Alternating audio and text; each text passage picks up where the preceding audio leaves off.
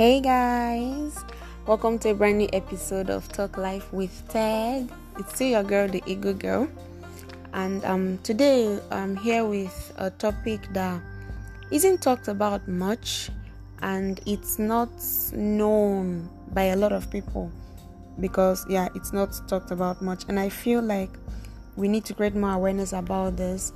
Recently, I've heard a few people talk about dealing with this, and I felt the need to talk about it just to help raise awareness about this issue, and then maybe a lot more people will know what it is.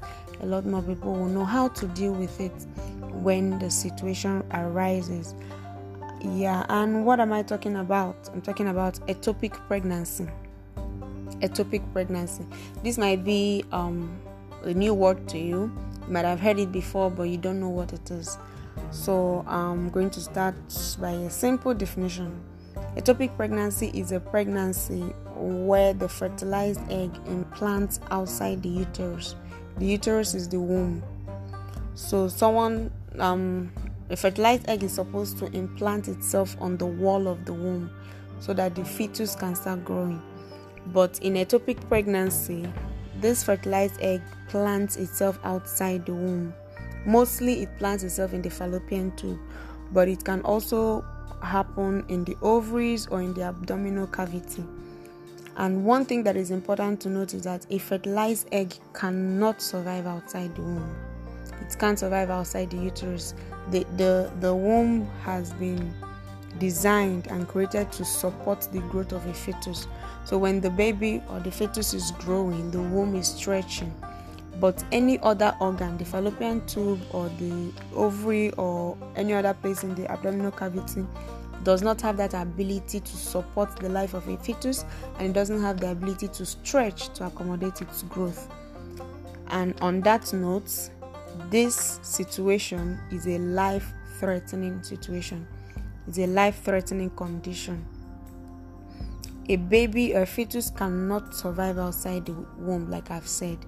And living the pregnancy like that, it's life-threatening for the mother as well. So ectopic pregnancy is not only a life-threatening condition, it's also an emergency. It's a medical emergency. It's something that has to be attacked quickly or handled quickly. Now, what are a few symptoms? What you would see in a woman that has ectopic pregnancy? There is pain in the pelvis and abdomen. There can be dizziness, bloating, nausea, abnormal vaginal bleeding or cramp, and a few other symptoms that might accompany it. And ectopic pregnancy it's typically discovered very early in pregnancy, within the first trimester.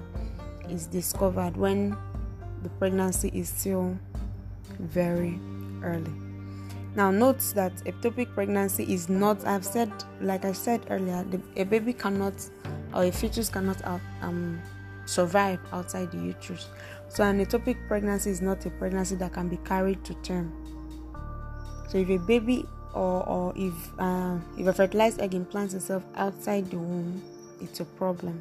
I'm trying to re-emphasize it so we understand how critical this is. I mean, the womb has been designed. God created the womb and gave it everything it needs to support the growth of a baby.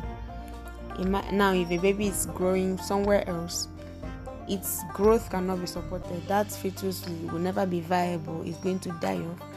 And left like that, the organ, whatever organ it's planted in, can easily burst as that fetus is trying to grow. And once it bursts, the life of the mother is at risk. And that is why I said it's a medical emergency. So as the egg develops, it can burst whatever organ it planted itself in, and causing bleeding, hemorrhaging, and if urgent action is not taken, then most likely the mother will lose her life. Now, you might be asking, okay, this is weird. What causes it? How can I prevent it? How can I make sure that I don't, as a woman, or I don't have this kind of condition? Well, basically, there are a couple of risk factors, but what causes ectopic pregnancy? What causes a fertilized egg to implant itself? Like I said, mostly in the fallopian tube, is any condition that will block or slow down the movement of that fertilized egg into the uterus. The way the woman's reproductive system is, the uterus is like a tube, or like there are two actually. The fallopian tubes are not the uterus. The fallopian tubes coming out of the ovaries leads down into the womb. Now, because the egg that leaves the ovary gets into the fallopian tube, and that is usually where fertilization occurs. That is where the sperm meets the egg. The egg is supposed to flow down into the uterus, into the womb, and implant itself on the wall of the uterus for the fetus to begin to grow. But when this fertilized egg in the fallopian tube has anything that blocks it or slows down its movement into the womb, it can get implanted in that fallopian tube. Sometimes even in the ovary. Maybe the egg is just leaving the ovary when the sperm met it, and it just stays stuck there. So whatever condition that can block that movement can cause ectopic pregnancy. Now, what could these conditions be? And that is the risk factors I'm here to talk about. Now, before I mention the risk factors, it's important to note that having these risk factors does not mean you would definitely have this condition. There are women who don't have any of these risk factors and they end up having an ectopic pregnancy. And there are also other women who might have it and they don't end up having an ectopic pregnancy. So what are these risk factors? A previous ectopic pregnancy, a woman that has experienced this before has a higher risk of experiencing it again.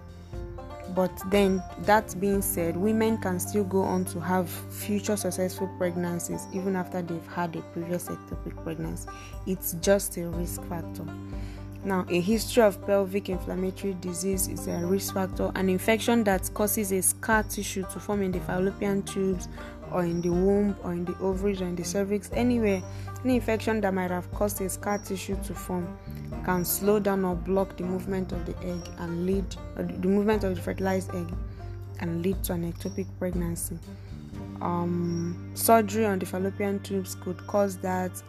Treatments for fertility, like in vitro fertilization, can also lead to an ectopic pregnancy. Endometriosis, sexually transmitted infections.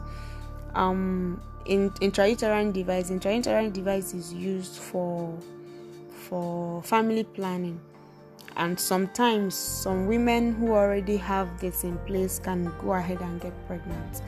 Now, when that means the IUD failed, and when it fails like that, sometimes it can block because of the placement of the intrauterine device, the IUD. It can block the fertilized egg from flowing down into the uterus if it fails. So that can lead to an ectopic pregnancy. And then a history of smoking is also a risk factor.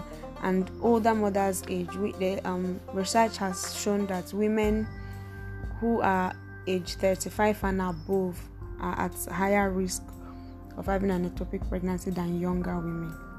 So these are just a few risk factors. And like I said, having one or two of these risk factors does not mean that this person will definitely have this.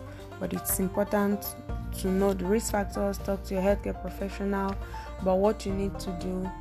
There is really nothing you could say, okay, let me do this and this and this to prevent this.